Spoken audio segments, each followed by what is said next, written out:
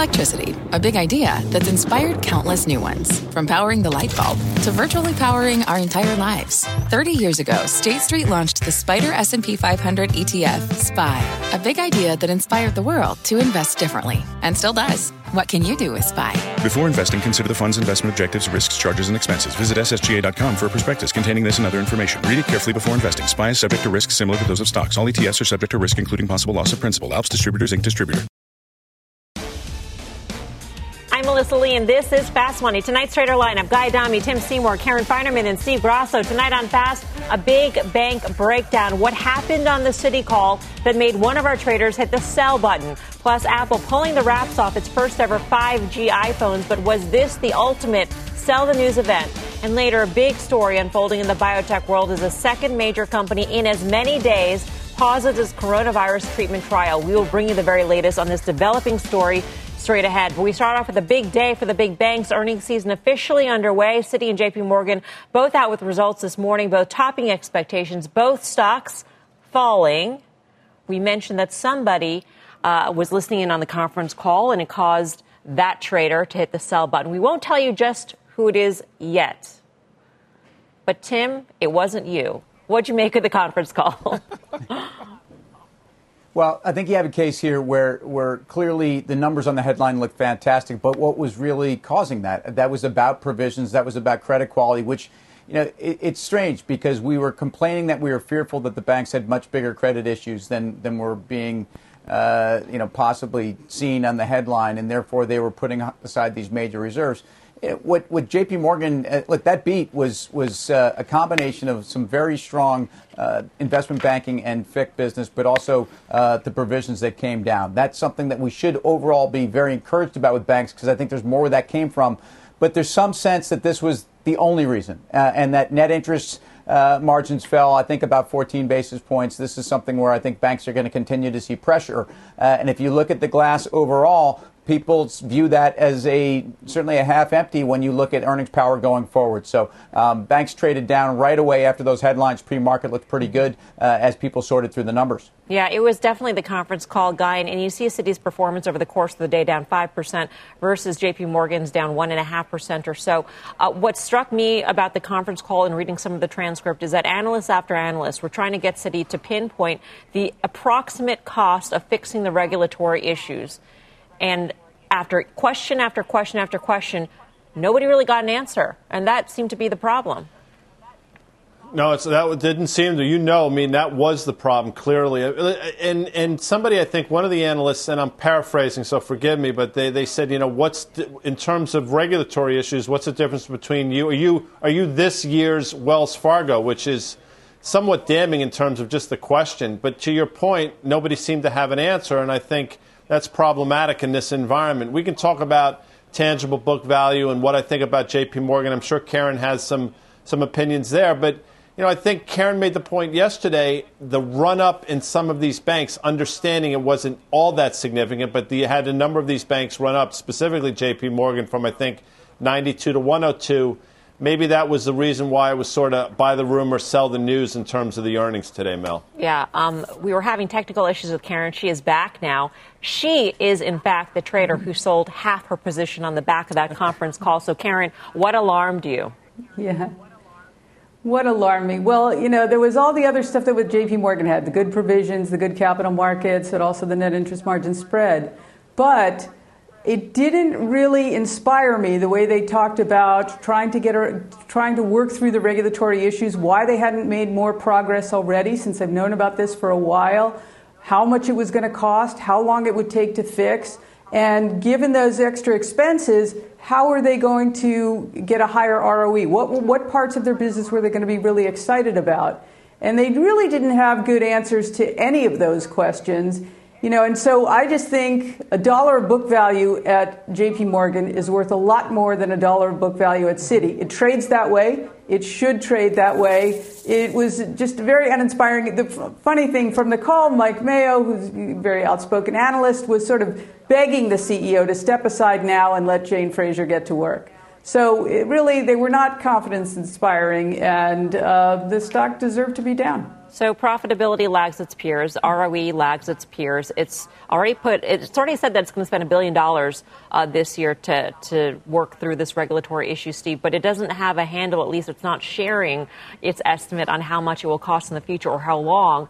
If you are I don't want to say a lover of banks. If you appreciate the bank trade and want to be in a bank, is this the bank to be in at this point?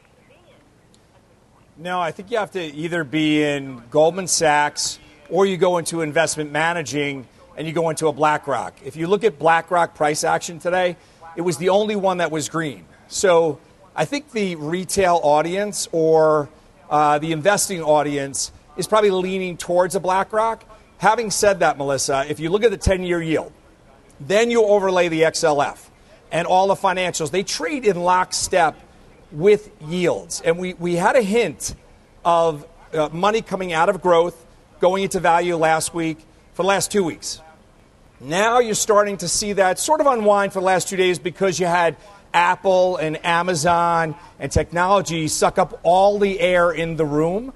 But I think that financials truly need that value trade. They truly need rates to increase, and that was starting to move the needle for them on a yield basis. These guys are covering it on a micro basis. I'm covering it on a macro. This, for me, is value. Mm-hmm. They are at the epicenter of the value trade, but you do need that 10-year yield to start rising for the banks to actually work again. But would you rather that you floated to me? It's Goldman Sachs and it's BlackRock. Did I float I don't recall saying the words "would you rather" cross my lips. I mean, I just don't remember that happening whatsoever. But if you want to, you go ahead and do that. Do what you like. Karen, I want to go back to you. What makes you hold on to half of that position still? I guess it trades like you're in the doghouse valuation. So that is somewhat compelling. I want to see what Jane Fraser can do. But I have sort of a trading position and a holding position. So the trading position I sold, and it almost wouldn't have mattered what price the stock traded at because I just found that call so uninspiring. But as a value girl, I'm always interested in something that's really cheap. It is cheap. It deserves to be cheap. But I do think there's sort of a path higher. But it definitely warrants a smaller position, for sure, which it is now. Guy, if not Citi, then what bank? You see, I think Citi's interesting. I understand what Karen's saying 100%. And we've mentioned for a while that Citi, in terms of price to tangible book, is trading at levels we last saw probably the financial crisis. And today, they reported tangible book. I think it was, and Karen probably knows better than I, but $62, give or take. So you're talking about a stock right now that's trading, I don't know, 62% of tangible book. By 72. Comparison, and I didn't hear what you said, but in comparison, J.P. Morgan's tangible book went from, I think, $63 to $77 for reasons that Karen also can explain, but that's the math. So you're talking about J.P. Morgan that's now trading 1.3 times tangible book. It deserves that valuation. By the way, it probably deserves more of that valuation, and I can make an argument just based on that math that should be a $125 stock. But I think Citi's in the doghouse. They're in the penalty box for good reason. But that valuation specifically, to me, even with all the headwinds, even with all the things we're going to hear about it, remains somewhat compelling to me in Citi. Yeah, Tim, you are in Citi, correct? So this didn't prompt you to reevaluate your position whatsoever?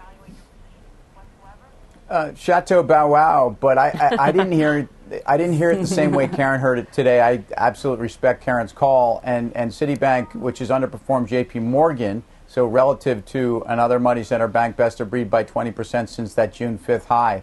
By 20%. And I think the issues for Citibank really are get on with the restructuring, the reference to whatever went on in today's call, but more importantly, the fact that this has proven to be a company that isn't even controlling expenses like they used to. That was one of the big disappointments today, too. The best thing Citi had going for it were reserves that were lighter than expected. And I think for now, this is not. I didn't hear anything new. There was nothing in those numbers that haven't already been, I think, punished in the stock. I was actually surprised to see the massive underperformance today, even on a day when the headlines looked okay for the banks and they disappointed. So no, not making a move today. And I think looking forward to Morgan Stanley, I think we've talked a lot about that company over the last few weeks based upon closing E-Trade and Eaton Vance. The difference between the business model and that one, which is being rewarded both in terms of the analyst community, but more importantly by the market, is the recurring revenue stream and the predictability and the lower risk and the lower volatility in that earning stream of Morgan Stanley. And I think you're going to be very surprised. And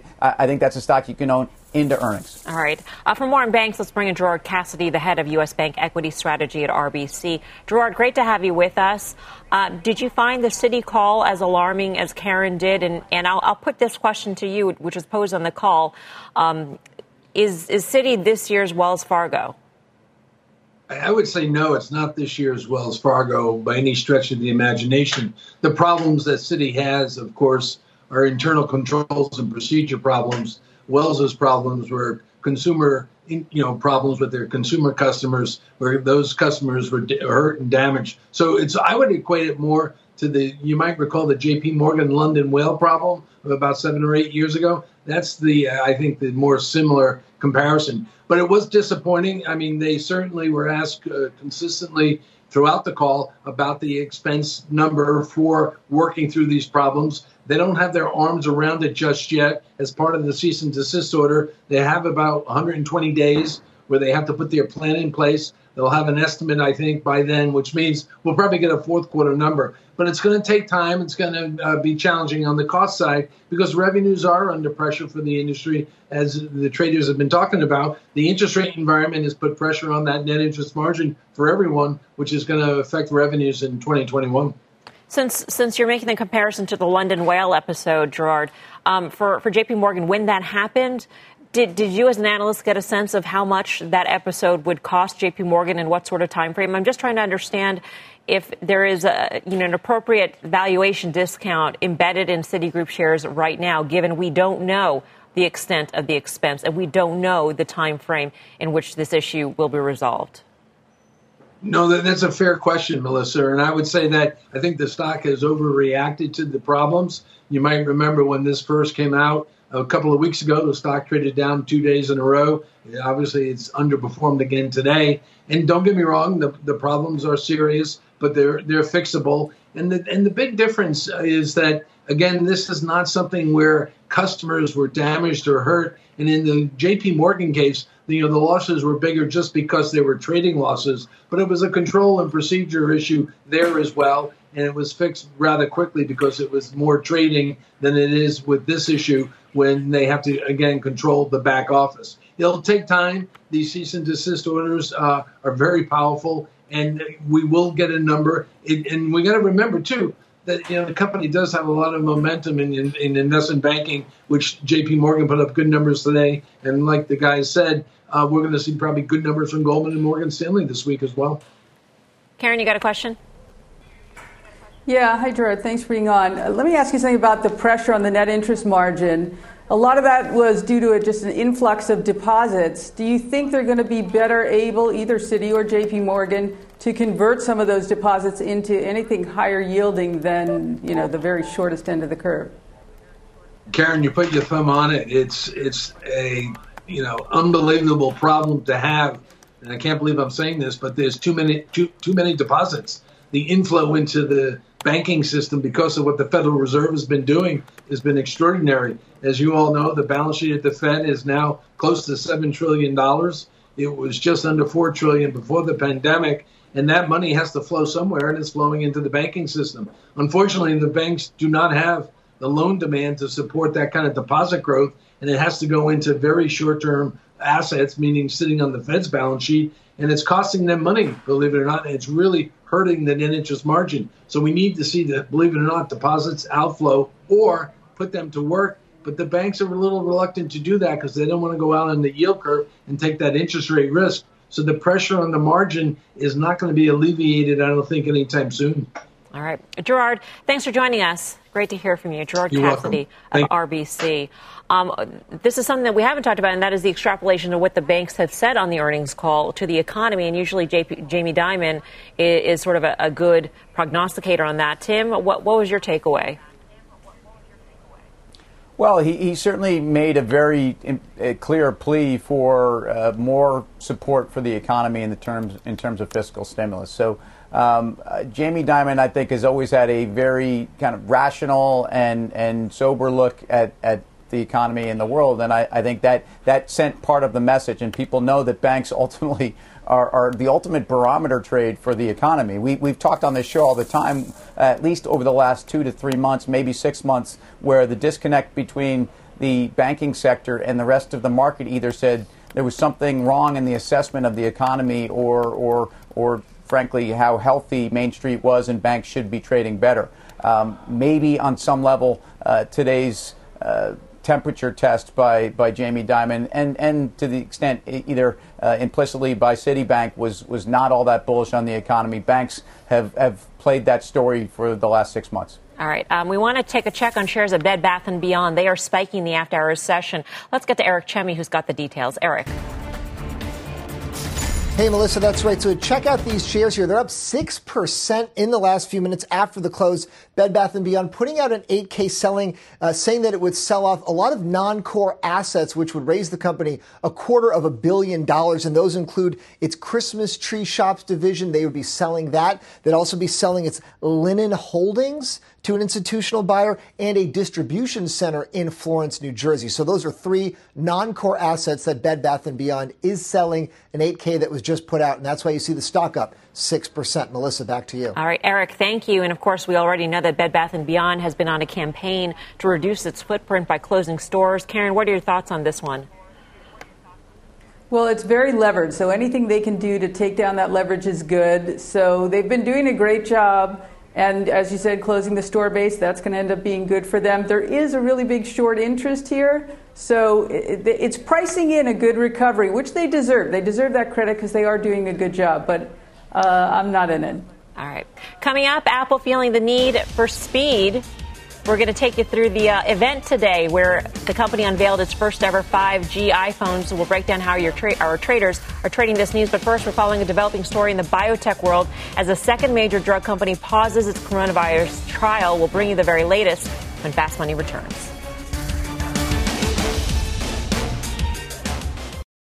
You seek the key, but first, you must learn the ways of precision, craft, and performance with Acura's all-electric ZDX. With a premium Bang & Olufsen sound system up to a 313-mile range and a Type S variant with an estimated 500 horsepower, the ZDX is their most powerful SUV yet. Unlock the energy when you visit Acura.com to order yours today. Welcome back to Fast Money. We are following a developing story in the biotech world as Eli Lilly becomes the second major drug company to pause its coronavirus trial within just the past 24 hours. Let's get to Meg Terrell with the details. Meg. Hey, Melissa. Well, Lilly, of course, is developing antibody drugs to treat COVID-19. We learned of this temporary pause on enrollment in one of its antibody trials, actually from a doctor, Dr. Jeremy Faust, who tweeted about it today, essentially saying that it had been paused due to potential safety concerns in the trial. Now, we don't have much more information, but here's what we do know. This is an NIH-sponsored study testing the antibody drug on top of standard of care for hospitalized patients, which is remdesivir. Now, Lilly telling us there was this pause in enrollment essentially to ensure safety of patients participating in the trial. We don't know anything more about it right now, Melissa, and we do know that their other antibody trials are continuing, so only pausing this one trial. You also mentioned Johnson & Johnson. Last night, they confirmed they've paused enrollment in their COVID-19 vaccine trials due to an unexplained illness. Now, that is under review from a data safety monitoring board. At this point, we don't even know if the patient, this participant, received vaccine or placebo. Not a lot of details, but we did talk with J&J's CFO Joe Wolk this morning about how this might affect timelines. Here's what he told us. even with the pause, we're still planning for success. We're looking at first quarter of next year is the timeline that we've put out there. We are continuing to invest as if success will occur. So we're continuing to expand our manufacturing footprint to ensure that in the event we do receive approval, that we're ready to go and manufacture and distribute vaccines to as many people as might need them. Now, Melissa, of course, these headlines sound very scary, but what experts are telling us is this is actually the system working as it should be. These are very large trials, and they're under a ton of scrutiny. We usually just don't hear about these kinds of things, but what it shows is that these independent data monitoring boards are watching the trials closely, pausing them if something looks off, investigating, and if they look okay, allowing them to start again. But at this point, we just don't know what the events were. Meg, just to be clear, this trial specifically was the antibody drug in concert with remdesivir. Is that correct? The antibody drug alone. Last week, was it that Eli Lilly filed an EUA for that?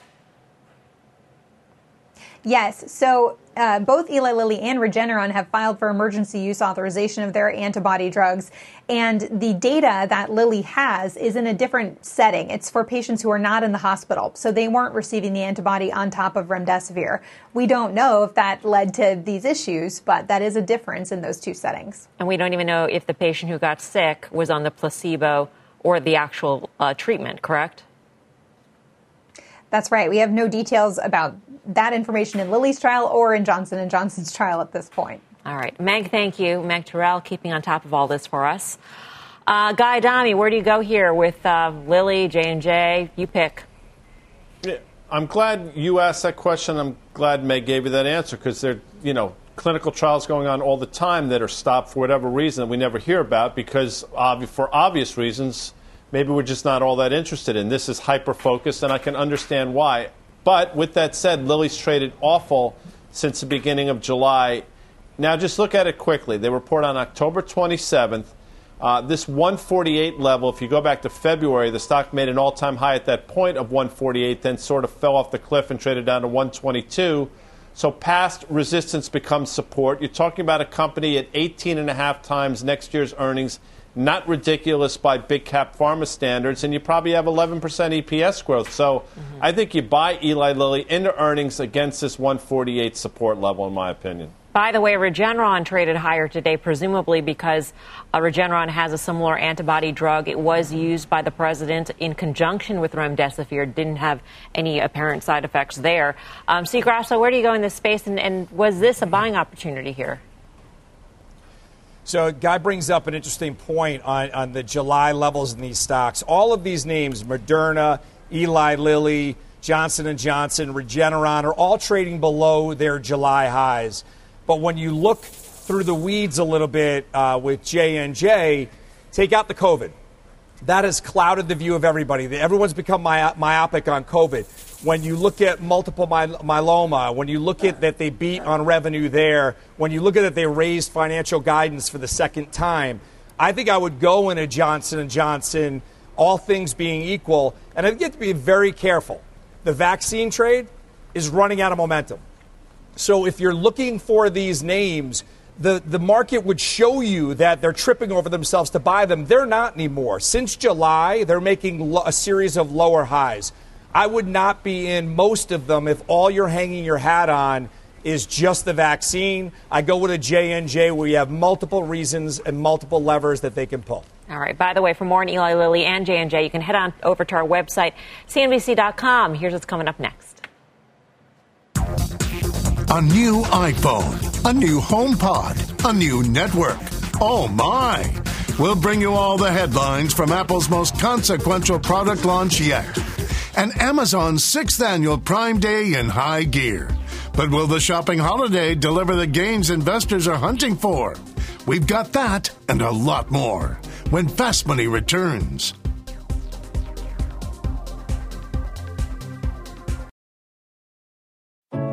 What does it mean to be rich? Is it having more stories to share or time to give? Is it being able to keep your loved ones close or travel somewhere far away? At Edward Jones, we believe the key to being rich is knowing what counts. Your dedicated financial advisor will take a comprehensive approach to your financial strategy to help support what truly matters to you. EdwardJones.com/findyourrich. Edward Jones, member SIPC.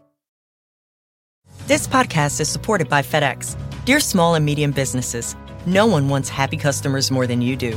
That's why FedEx offers you picture proof of delivery, packageless and paperless returns, as well as weekend home delivery to 98% of the U.S. on Saturday and 50% on Sunday. See the FedEx service guide for delivery information.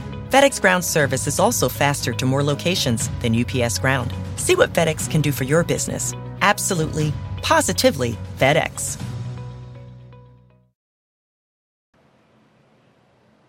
Welcome back to Fast Money. Apple making a big bet on speed, unveiling its first lineup of 5G iPhones today. Let's get to Josh Lipton with the details. Hey, Josh.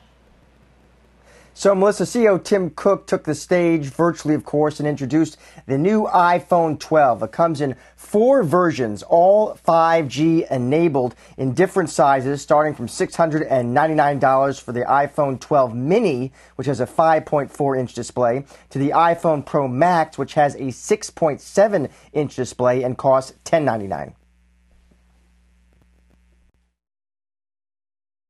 Every decade, there's a new generation of technology that provides a step change in what we can do with our iPhones. The next generation is here. Today is the beginning of a new era for iPhone. Some analysts think initial demand of these iPhones could be softer than expected, though. That's because 5G coverage is still spotty here in the U.S. Their bet is that the shift to 5G is real and Apple is going to ultimately benefit, but consumer adoption, they think, is more of a 2021 event. Apple stock finished lower today, though excitement about 5G, we know, has helped propel it higher this year. It's still up about 130% from the March low. It wasn't just new iPhones, by the way. Apple also introduced a smaller, less expensive version of its smart speaker, too. The HomePod Mini costs $99. Apple's competing in this market with companies like Amazon and Google. Melissa, back to you. All right, Josh, thank you. Josh Lipton. Let's get more on Apple's event and the new iPhones. Joining us now is Gene Munster of Loop Ventures. Gene, great to see you. Hi, Melissa. Hi. How do you think about Apple's run-up so far this year, the valuation of Apple, given if what Josh is saying is true, that it's a 2021 event, simply because, I mean, even if I were into 5G and wanted speed, my carrier doesn't have a full 5G offering. So why am I going to go buy this new phone now? Well, there's 2 pieces at play here. One is what's going to power the iPhone franchise for the next year, and that really is this legacy base. They've added 90 million iPhone owners that have 3 years old or older iPhones. That's typically when you get into that upgrade window. So massive tailwind coming into the next year. That's positive. That's going to get them to those that step up in growth next year. The Street's looking for 15% revenue growth from flattish this year. So feel comfortable on that for the tailwind. That has nothing to do with 5G. I agree with your comment, Josh's comment also, that some of the comments today from Verizon specifically, I think really overstate where 5G is at. And I think as consumers start to get a hold of these devices, they will start to understand that the speed just simply isn't there.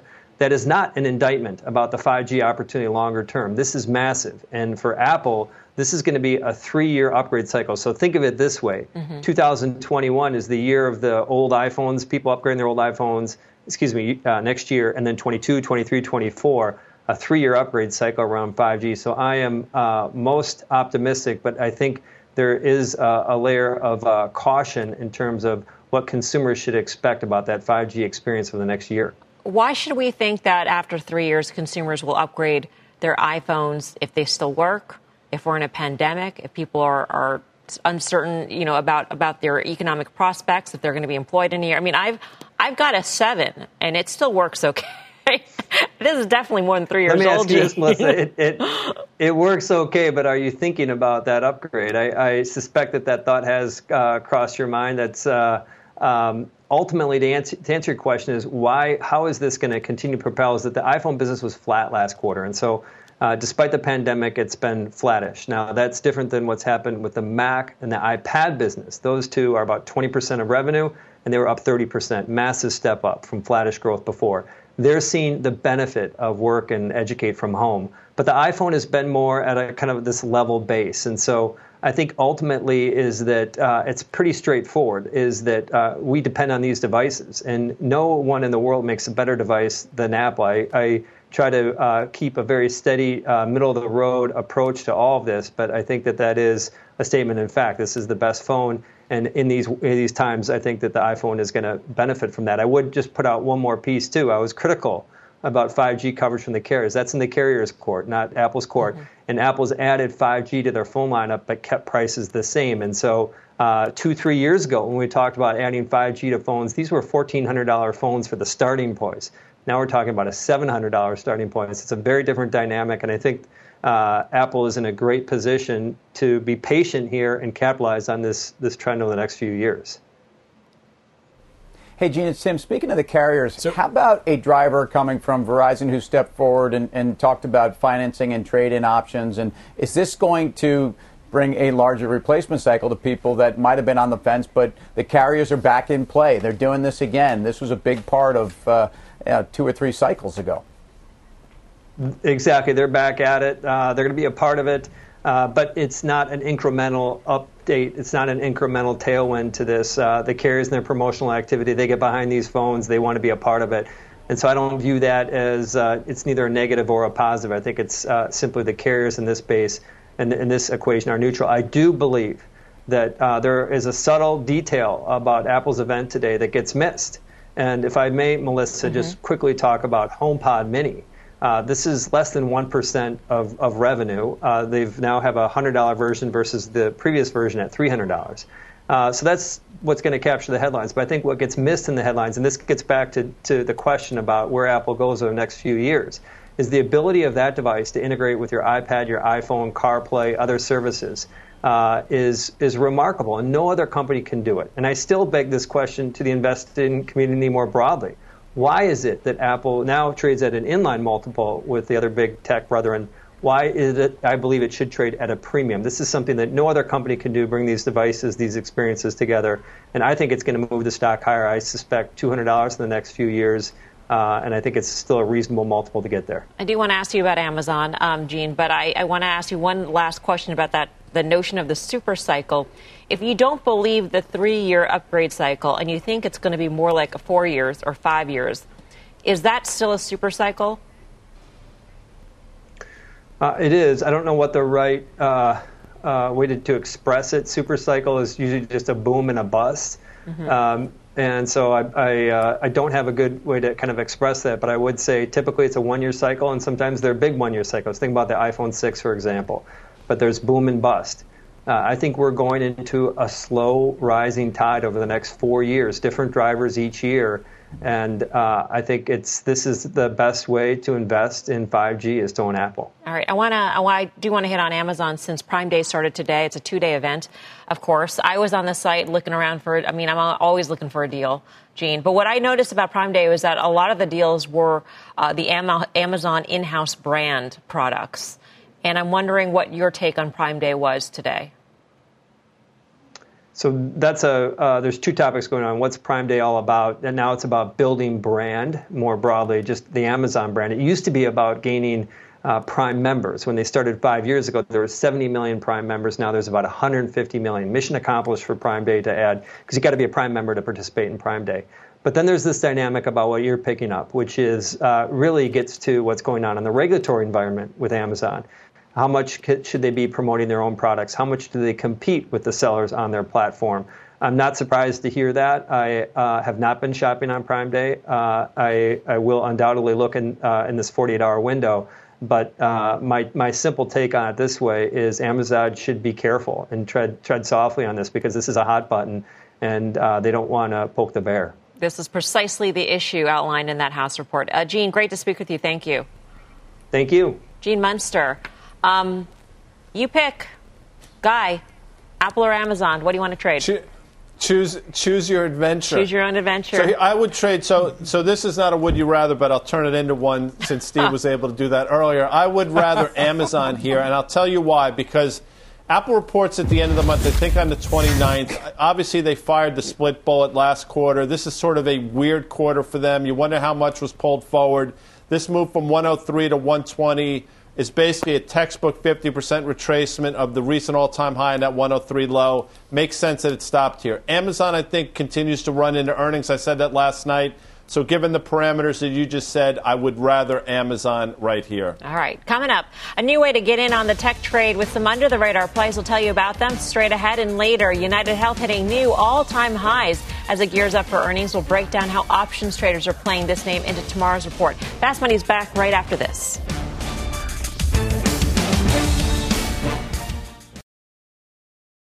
Welcome back to Fast Money. ETF powerhouse Invesco launching a new way to get in on the tech trade. Let's get to Bob Pisani, who's got the details. Bob.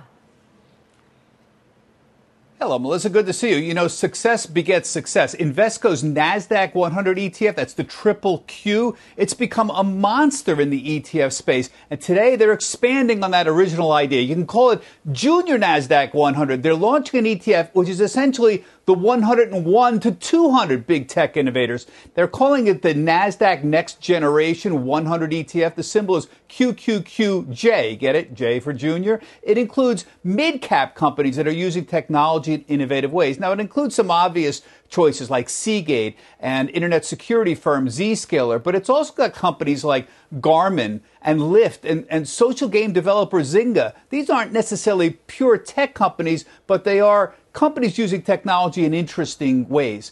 You know, who can blame Invesco for trying to capitalize on the success of the NASDAQ 100 and the QQQ? This all started way back in 1999. That was one of the original ETFs. It's now the fifth largest ETF in the United States. There's $130 billion in assets under management. You can't really blame them for starting a second version of it. By the way, you know, this isn't the first time we've seen a junior varsity version of an ETF. Remember back in 2009, Van Eck was very successful with the Gold Miners ETF with GDX. It was so successful, they also decided to launch the Junior Gold Miners ETF, GDXJ now, and that's since then become a regular part of the whole gold trading space. By the way, Melissa, great volume today, 870,000 shares in this next-gen ETF, $26. That's $25 million. Not bad for a first day. I think that's pretty good trading. Bob, when you think about the GDXJ versus the GDX, you think the GDXJ with the junior miners, it has more beta to it than a GDX. So if you wanted to have more volatility in your trade, wanted more upside to this space, you would go with GDXJ. Is that the same thinking for the QQQJ? I don't think they consciously probably did it that way, but if I had to guess, I would say over time, the junior would have more volatility. These tend to be smaller companies. Some of them are a little more up and coming. And so the volatility, I think, or the beta, I think the beta tends to be a little bit higher. I don't think that was intentional, but I do think you're probably right. That will be one of the effects of it. And by the way, they also launched 3 others, correct, Bob? Variations of the Qs. Yes, these are, one of them is a version essentially of the triple Qs, but it's a lower price version. This is true with a lot of these ETFs like the Spider, SPY. So they try to keep the higher price on it because they make a lot of money, but there's a lot of pressure with competitors like the S&P 500, other ETFs. So they launch a lower price version. That's essentially the same thing. And they're saying, oh, the old one has higher liquidity. The lower one is for long-term holders, and it's 5 basis points lower here. It's the same fund, though. So, yes, they've got a few other little tricks out there. All right, Bob. Thank you. Bob Pisani, who is also, by the way, the host of ETF Edge, which is why he's the expert in this. Steve Grasso, how would you think of the QQQJ in your portfolio? Yeah, I think this is a sign of the times. I think the retail trader and the professional trader like to use these ETFs more so than using direct plays. They like to hedge their portfolios if they own something else. But I think what Bob had just mentioned, that Zscaler is up 232% year to date. You don't need any help getting eyeballs on that one. Zynga's up 55% year to date. But you are going to get a lot more eyeballs on a Garmin. So I think the retail or the Robinhood traders are going to get in there and look under the hood. And I think basically the analogy to the miners, it all sort of comes out in the wash. You would think they'd have a higher beta on the junior, but they're actually both up the same amount year to date. I think this one will actually be different, though. You have those large cap tech companies that really take all the attention and are the elephants in the room. But when you look at a Z-scaler, I think people are going to start to really pay attention to the innards of these names. And they'll wind up trading this as much as they would the regular Qs if you're a junior type trader. I mean, as Stephen mentioned, the reach for the retail trader, Karen, but this is also happening at a firm that is in an industry which is under pressure in terms of assets under management. Right. That's sort of the interesting part to me, that, Invesco, we saw Eaton Vance, we saw Nelson Peltz taking a stake in Invesco, and I think Janice Henderson. And then on the JP Morgan call today, they seem very open to the idea of acquiring some sort of asset manager if they could find the right one. So that's interesting to me, actually, from that side, as opposed to, I'm not quite sure what the junior, I don't know what to make of it, but the asset management consolidation that I believe is coming is interesting to me.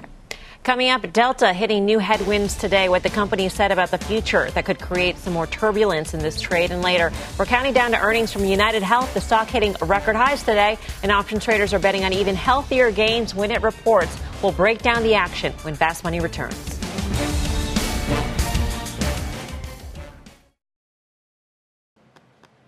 Welcome back to Fast Money. Shares of Delta Airlines dropping today after the company reported a Q3 loss of more than $5 billion. Phil LeBeau just sat down with Delta CEO Ed Bastian. He's in Chicago with the latest. Phil. You know, Melissa, whenever we do these earnings reports, especially over the last couple of quarters, with a company like Delta, the fact that they had an ugly third quarter is not news. Everybody knew that they were going to have a multi-billion-dollar loss. They lost $3.30 a share on an adjusted basis, a little worse than what analysts were expecting. That comes with revenue dropping 79%. The real focus, the cash burn. And look where Delta was in the third quarter versus where they went in the September. They went from $24 million a day being burned for all of Q3 down to $18 million in September. Now, the goal in the fourth quarter gets somewhere between $10 and $12 million, maybe down to $10 million by the end of the year, and then perhaps break even by sometime next spring. When we talked with Ed Bastian earlier today, he said, look, the key is eliminating those routes where you're not making money and seeing where you can, as much as possible, cut costs and get back to break even. Our capacity in the fourth quarter is down 40%, so we've already eliminated a significant amount of those loss-making routes. It's going to take some time before into the spring, early part of next year, before we start to see profits as well as cash flow positive results. But the reality is that this is going to take some time. But you think about it, if we can get to that point in 12 months' time, it's pretty remarkable. All right. It's all about liquidity and debt. And in terms of liquidity, Delta ended the third quarter with $21.6 billion. The net debt, adjusted net debt, is about $17 billion. And they've already paid down, since the end of the third quarter, Melissa, they paid down about $5 billion in debt, a revolver, and there was another debt payment in there. One other airline note. Take a look at shares of United. Why are we showing you this? Because tomorrow at this time, we'll be talking about United's Q3 results ahead of talking with Scott Kirby, CEO of United, on Thursday morning. So this is the beginning of airline earnings season, or should I say financial season, because there's no earnings for the third quarter. But it was interesting to listen to Delta talk about pushing that break-even point back out to spring. They originally were targeting the end of the year. I mean, they just targeted the end of the year in the second quarter, correct, Phil? In the second quarter earnings report, essentially, or loss report, correct. Whatever you want to call it. Correct. Yes. Okay. And remember, when they all got the CARES Act back in March, they said, look, our hope is that we all can get to break even by the end of the year. But let's be honest, it was so early in the pandemic, nobody was quite sure how bad things were going to get. All right. Phil, thanks. Phil LeBeau. Nobody was quite sure, but the stock did go up on that forecast. I'm wondering at this point, do you believe them and Ed Bastian's forecasts now? I mean, things slide all over the place. It's a very difficult thing to predict when people are going to want to fly again. You should rely on that which they can control for the most part, which is their cash burn and their balance sheet and their liquidity at this point. And I think that's the part of this. Whether they push back free cash flow a quarter, early spring versus year end, and will they be there in early spring? I'm not sure the market's so clear. The kind of news, the day we had with Eli Lilly and J&J yesterday, in the sense that science takes a long time and that there's a lot of dynamics here moving with the pandemic. I don't think anyone expects airlines to move along quickly. Delta is best balance sheet of the major carriers, and I think yesterday's trade was to sell them. I think being in this trade longer term is something you can start to look at. All right. We're going to have much more on the airlines in a CNBC special. Do not miss. Shepard Smith reports air travel in turmoil. That airs tomorrow night, 8 p.m. Eastern time, right here on CNBC. Still ahead, United Health about to kick off a key round of healthcare earnings. We'll tell you how options traders are setting up for the report. And then coming up at the top of the hour, Jim Cramer is sitting down with the CEO of fitness drink company Celsius. That's tonight, 6 p.m. Eastern. Don't go anywhere. More Fast Money straight ahead.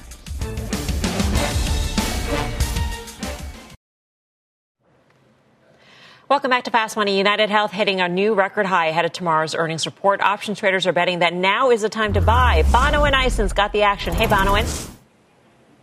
How's it going, Melissa? So taking a look forward, calls and puts are pretty evenly distributed, but I will note that the option volume was about twice what we typically see on a day. If you take a look at the at-the-money straddles, you'll see that options are applying a 3% move out to Friday expiry, but an 11% move out to December expiry. That stacks up against a 4% average move coming out of earnings. And I want to point out what looked to me to be a pretty slick trade on a rather nondescript day. So taking a look at the UNH December 300 put, 1,000 of those were sold at about $7.80. You're collecting 2.5% of your premium. Again, that's almost 60% of the 4% average earnings move. Your break even is down at 88% of spot.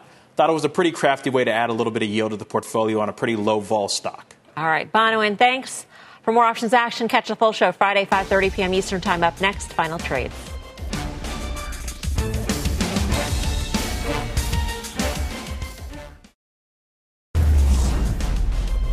Final trade time, Tim. Buying Morgan Stanley.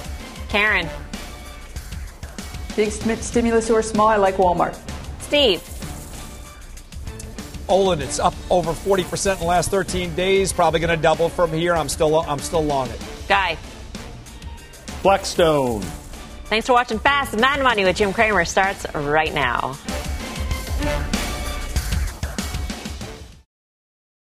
This podcast is supported by FedEx. Dear small and medium businesses, no one wants happy customers more than you do. That's why FedEx offers you picture proof of delivery, packageless and paperless returns, as well as weekend home delivery to 98% of the U.S. on Saturday and 50% on Sunday. See the FedEx service guide for delivery information. FedEx Ground service is also faster to more locations than UPS Ground. See what FedEx can do for your business. Absolutely, positively FedEx.